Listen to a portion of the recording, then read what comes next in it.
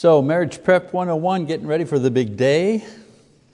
Lesson 11, the blessings of marital fidelity. According to Rose Letham of Entrepreneur Magazine, here are the 5 professions or jobs that have the lowest and highest rate of divorce. Thought that would be interesting. Which jobs have the highest and lowest rate of divorce? So we start with the lowest. The jobs that have the lowest rate of divorce. Actuaries, 17%. Actuaries, those are the men and women who figure out the odds for insurance, I guess. Actuaries, insurance. Physical scientists and medical scientists, 18 and 19% divorce rate, low divorce rate. Ministers come in number 4. Ministers and software developers, 20% divorce rate. People say, ministers get divorced? You bet they do. Yes, they do. Physical therapists and optometrists. Where's Corey when I need to make fun of him? Physical therapists and optometrists, 21%. That's at the low end. At the high end, gaming managers in casinos, 53%. Bartenders, 52%. Flight attendants, general casino workers, and factory workers, 50%. Telemarketers, 49%. Textile workers, 48%. Interesting, just thought you'd like to see those numbers. Speaking of divorce percentages, here are the 5 states that have the highest divorce rates according to the Wall Street Journal. Lowest and highest. The lowest, Massachusetts, Hawaii, New Jersey, New York, Minnesota, all in the 12% range. Isn't that amazing? And then highest, Arkansas, Idaho, Nevada, Louisiana, and Oklahoma. The highest divorce rates by state. One reason for the low, I was curious, about why the low divorce rates in these states here and those other states, Arkansas and Louisiana, Oklahoma, those are that's the Bible Belt, One reason for the low divorce rate in these 5 states is the fact that except for Hawaii, these 4 states have the highest number of Roman Catholics whose religion forbids divorce. You can't get divorced if you're a Catholic. Even where there is adultery or infidelity, the innocent party needs to obtain permission from the church to divorce while remaining in good standing as a faithful Catholic within the church. I grew up Catholic in a Catholic province, and that's for sure. I can attest to this, absolutely. The difficult and lengthy process probably contributes to the low divorce rate in states with a high percentage of Catholic citizens. One more statistic about divorce, and this is the same no matter which religions or non-religious group you survey. The number 1 cause of divorce, infidelity, cheating on your spouse. Interesting thing about cheating on your spouse is that it is frowned upon by every group. Devoted Christians frown upon infidelity. Atheists frown upon infidelity. Same-sex marriage frown upon infidelity. It doesn't matter what group you are, cheating is, no matter how modern or whatever, cheating is still in our society today. A lot of things, the moral level is lower than it has been, but cheating is still a no-no, no matter what group you belong to. So there are many things that lead or cause infidelity: lack of communication, selfishness, boredom. But when stating the actual reason for the final and legal breakup of the marriage, infidelity is the cause that is most mentioned, according to stats. Now, I don't want my lesson or my approach to this problem to be framed in negative terms. don't cheat, don't divorce, since this would simply be stating the obvious and repeating things that you already know. Instead of this usual approach, I thought that it'd be both more informative and more encouraging to review some of the wonderful blessings that naturally arise when partners in a marriage remain faithful to one another. Now, before I talk about the blessings, I'd like to say a word about fidelity or faithfulness itself, so we can all be on the same page when we do move on to describing the rewards. Marital fidelity, the type of marital fidelity that I'm talking about this morning, has three basic components. First, complete fidelity. Complete fidelity. To bear the kind of fruit that I'm going to describe, the faithfulness in marriage must be complete. Your mind is faithful. Your body is faithful. Your words, your intentions are faithful. Fidelity is like a costly, fragrant oil that is reserved only for your partner. No one else gets to experience it in any way whatsoever.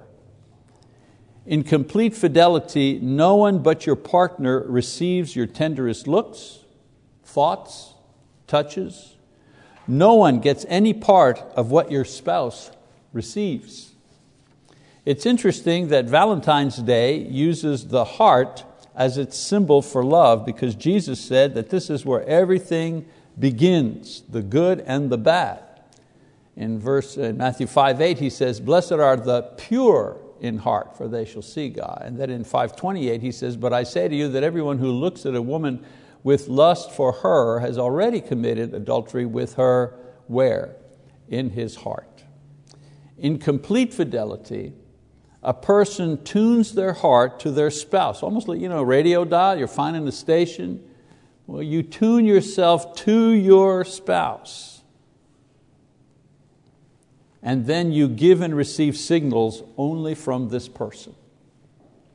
There's no daydreaming about what love would be like with another person. I mean, talk about undermining your relationship. Daydreaming, boy, I wonder what it'd be like with her or with him or with this person or that person. There's no sexual pleasure with anybody else. Whether it be a fictional character in a book, a picture, a movie that gives various sexual thrills, or that harmless flirting that often ends up destroying a family. Complete fidelity means that you are totally devoted to your spouse in mind and body. The second component of marital fidelity, lifetime fidelity. There's a trick question on some premarital questionnaires that engaged couples fill out when they go for marriage counseling. It asks the following question: after you've tried everything to resolve your conflicts, what will you do? Divorce or separate?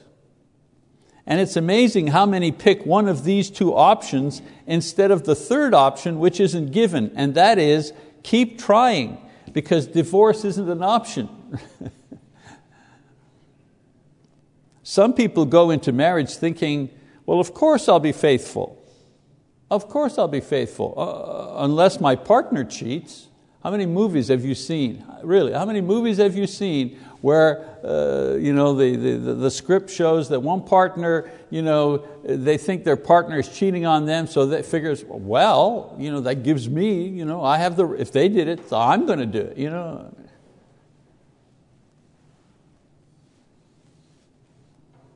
Some people think, I'll be faithful, well, unless I fall in love with somebody else. I like that. I like the line that some partners say to their partner after they've been unfaithful or have had an affair, a long time affair with someone else, and they say, "It just happened." No, it didn't. Absolutely not. It didn't just happen. There isn't a hand that came out of the sky and smacked you. Nobody roped you and brought you in. No, you worked your way out of your marriage relationship one little decision at a time and established a relationship with someone else one little decision at a time. This business of, well, it just happened. No, it didn't. Or I'll be faithful unless, well, there's a divorce. This attitude is the rotten seed that grows to spoil the rest. Fidelity isn't fidelity unless the no matter what factor is in there. Even if you change, I'll be faithful. Even if there's heartache, I'll be faithful. Even if you are not able to meet my needs, I'll be faithful.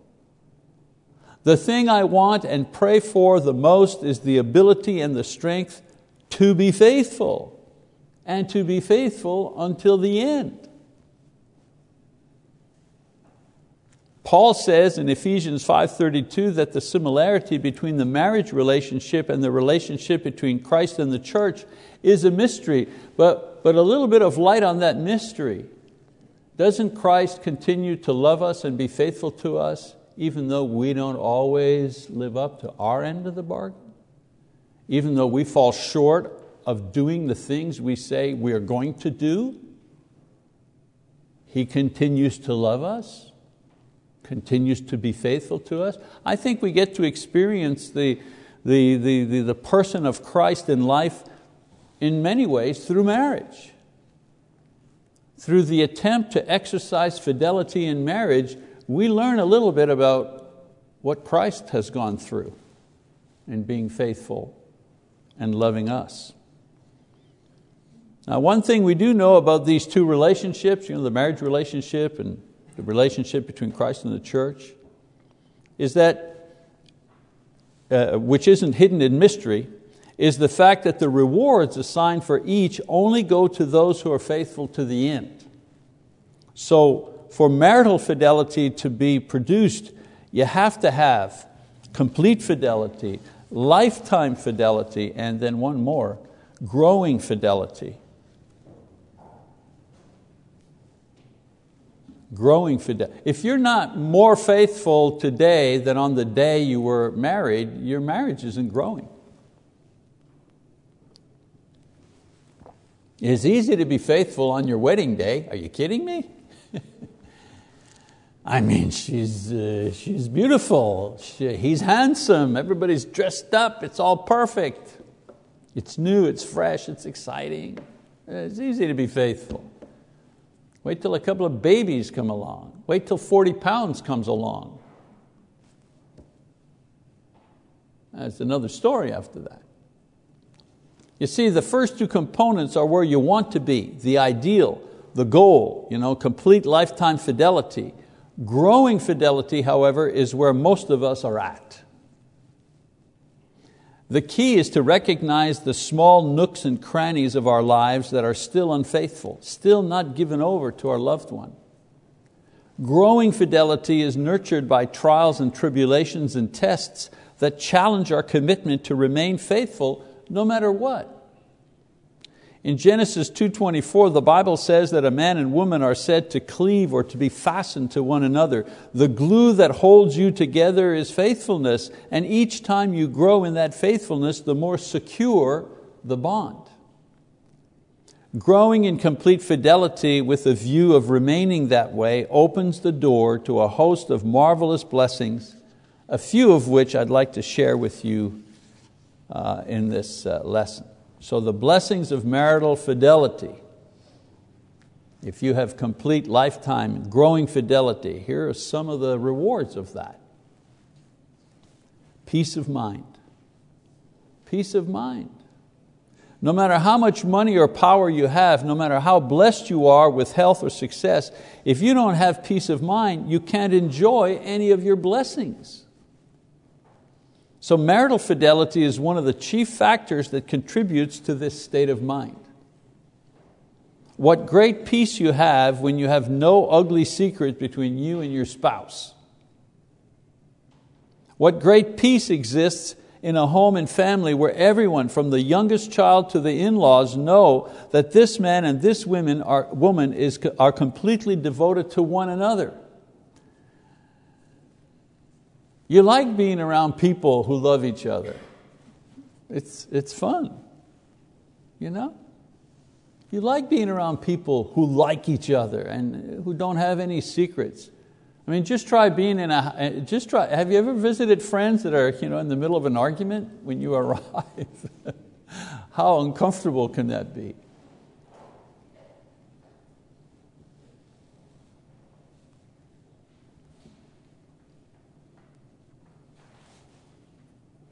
It's pleasant to be around those kind of people because they enjoy peace between themselves, and that peace is palpable. You can feel it when you're with them. And a couple that are continually banging heads together, or where there's an ugly secret, or you can feel the tension.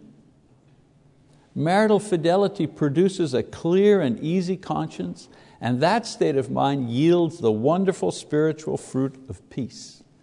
Another blessing of marital fidelity: mature love. Teenagers think they know about love because they see so much sex online, on TV and movies and music. Young marrieds think they know about love because they have frenetic sex life. But the only way to know about love is to love somebody for a lifetime. Then you know about love. You know about its sexual excitement, but you also know about its sense of gratitude. And you know about its sense of humor and fun. And you know about its tenderness and its kindness, its generosity, its resiliency. Love someone for a lifetime and you'll learn about sacrifice and forgiveness and yearning. Marital fidelity creates an environment of security and trust, which enables a person to be real and honest, transparent, vulnerable. And there's no true love, no maturing love without these things in a relationship. I thought I loved my wife when I married her. I ached for her. But after 40 years, that love has matured into such a broad and beautiful life that envelops the two of us in a world that belongs exclusively to us and our family. Today, people want love before they'll commit to fidelity. That's why they fail. Love is born and nurtured within the boundaries of marital fidelity, and it grows stronger only in proportion to the bonds that hold the couple within a faithful marriage. Many years ago, on my birthday, Lise had to go to Canada. I think it was during the time that her folks were ill, and I think that's the reason she went to Canada. Oh yeah, to care for her dad. He was still alive at that time. So I sent her to the airport, and it was going to be my birthday, and we weren't going to be together on my birthday. And when I got home, I went about my business, this and that, and then that night I got ready for bed. When I went to the bedroom and got ready for bed, there was a card on my pillow. And she had gotten this card, and I want to show you what was written inside of the card and read it to you. The card said, "Someday, when we have been together for a very long time, we'll turn out the lights and slow dance on the porch in our bathrobes. I'll write you love notes in large print and tape them to the fridge. You'll finish my stories and I'll borrow your glasses, and we'll wonder where the time went. And each night we'll roll to the middle of our old bed into one another's arms, where we'll kiss and touch and dream the secret dreams that only old lovers know."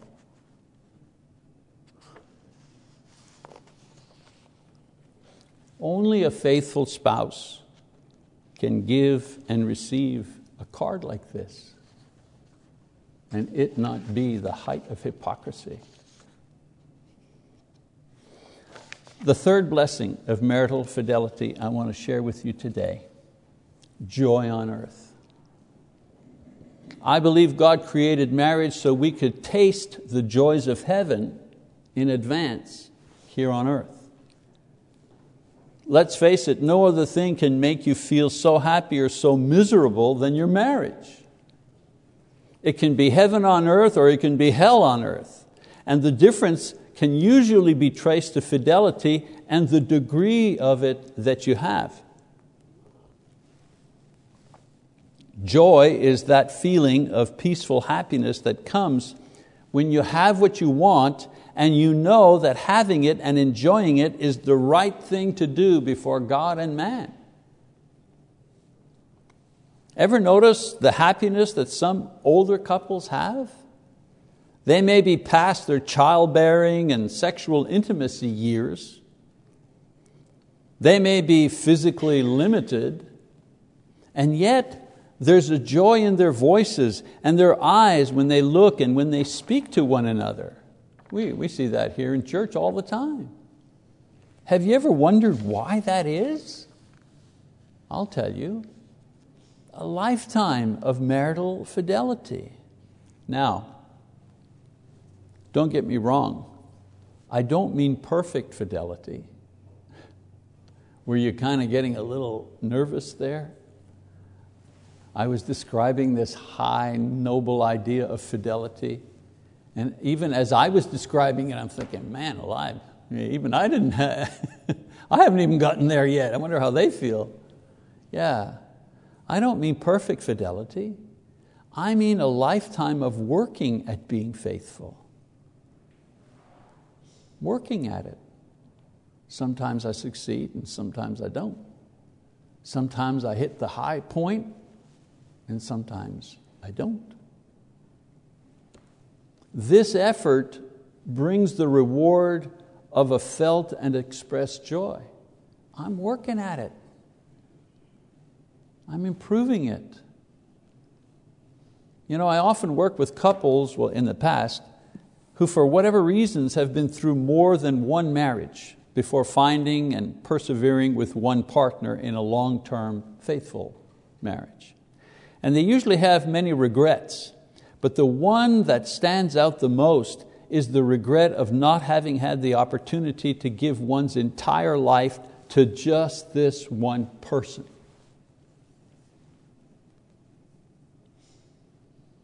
That's the regret that a lot of divorcees have when they enter into their second and third marriage. They wish, why couldn't I have found Joe? Why couldn't I have found Joe when I was 20, and just had Joe, and I could have had my whole life with Joe. We could have been together a whole lifetime. It doesn't matter. Just change the name. Why couldn't I have met Betty when I was younger? We could have just been together. We could have been just us for our whole life. We could have been just us. It's that regret that they have. Lifetime marital fidelity yields a shared joy that nothing can take away or diminish. Lifetime fidelity is a privilege and a joy. It's not a burden. And I tell those people who have tried again at marriage and want to succeed, put this marriage into God's hands. Offer it to Him.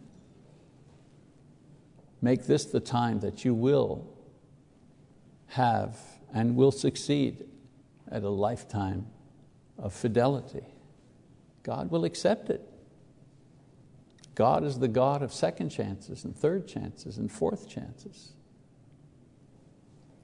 So if I had the chance to speak to everyone in the state, not just this class, about the subject of marriage, I'd leave them with the following thoughts. To the young, I would say, remain pure. Remain sexually pure because this pleases God and it remains your most precious gift to your future spouse. I'll tell you something else that I've learned in counseling people. Nobody ever regrets being a virgin on their wedding night. Nobody is ever sorry. Nobody is ever sorry that they're a virgin on their wedding night. Oh, they may be a little embarrassed because this is something new and this is something they've looked forward to and they're not sure and so on and so forth, but they're never embarrassed, they're never ashamed of it. They're never sorry for it. They're happy to be able to give the most precious thing they have of themselves to their partner. So most of you here, are parents, grandparents. Continue to remind your children how important it is to be sexually pure. Number 2, to the unmarried, for whatever reason, because you've never been married or you've been married but now you're unmarried, I would say before you marry or marry again, make sure that your future spouse loves God and is absolutely dedicated to the principle of marital fidelity. I don't know, but I tell young people, hey, oh yeah, you're engaged, wonderful. What are you talking about when you talk? When you're going back and forth in your conversation, what are you talking about? Well, we're talking about the wedding. There's so much, the caterer, the flowers, the honeymoon. Oh dear, we have so many things that we're talking about. And I say to them, have you talked about marital fidelity? What? Yeah. Did you ask him if he is absolutely committed to marital fidelity? Well, I assumed. No, don't assume. Talk about it. What are we going to do to guarantee that we're going to be faithful to one another? What little safety things what little safety latches are we going to put into our relationship? Lisa and I, we have safety latches. If I saw a woman that was appealing to me during the daytime for whatever reason, I went to the stores, a new member in the church, I don't know, and that woman somehow just, she was appealing to me, I would tell Lise. I says, hey, I got something to tell you. Oh yeah, what? I said, Sister Jones over there, yeah, I think she's hot. Oh, okay, good, I'm glad you told me. I just want to let you know. Well, that's good. You want to pray about that? Yeah, let's just pray about that. When you shine the light on something like that, you kill it. The next day I saw Sister Jones, whoop, nothing there. Why? Because the light of truth, shone on that potential sin and exposed it. Didn't even give it a chance. Didn't even have a chance to go any further. It was always funny to see Lise say hi to Sister Jones. Oh, hi, Sister Jones. What's that all about? Yeah, seek a godly mate. Figure out how you're going to, be a godly couple. And to those who are married, whatever state your marriage is in, and no matter how long you've been married, no matter what's happened in your marriage, the first step in improving your relationship is by implementing and practicing the components of marital fidelity. Yeah, it's never too late to recommit to the idea of being faithful one to another. It's okay. Instead of saying, I love you, and we've been married 9 years, and I still love you. That's good. That confession of love, we have to do that from time to time. Because the thing that men and women in marriage need the most is not money, although money is helpful. It's reassurance. Men need to be reassured that they're okay, that they're important, that they're appreciated. They need to be reassured. That's just the male character. And women need to be reassured that they're the one and they're the only one. Because every day there are new Sister Jones popping up. There are new models coming out. The styles change. She needs to be reassured that she is still the one, like that song says. And then finally, to everyone else, I would say that whether you are married, single, divorced, separated, widowed, or any state in between, Jesus Christ can help you to be at peace with God, at peace with your spouse, and at peace with yourself. Whatever marital state you're in, Jesus offers always to save your soul. Sometimes a marriage is lost and it can't be brought back, but Jesus promises that He can save your soul no matter what condition it's in. And many times peace comes to the partners in a marriage when they first make their own peace with God through faith in Christ. You can't find peace with your spouse if you're not at peace with God. You can't achieve that holistic, all-embracing, empowering faithfulness to your spouse if you are not first faithful to the one who enables a weak and sinful man or woman to aspire to such a lofty physical, emotional, and spiritual goal as lifetime fidelity. That's a big thing. That's a hard thing. We need God to help us achieve that. The first step, therefore, in achieving marital fidelity with your spouse is to make or renew your commitment to spiritual fidelity to Jesus Christ, who is not only the Lord of the Sabbath, but He's also the Lord of what we refer to as marriage. When He becomes the Lord of our marriages, then we really have an opportunity to achieve lifetime fidelity. Okay, so a few thoughts on the blessings of marital fidelity. 2 more lessons to go in our series. We'll be done. Thank you for your attention.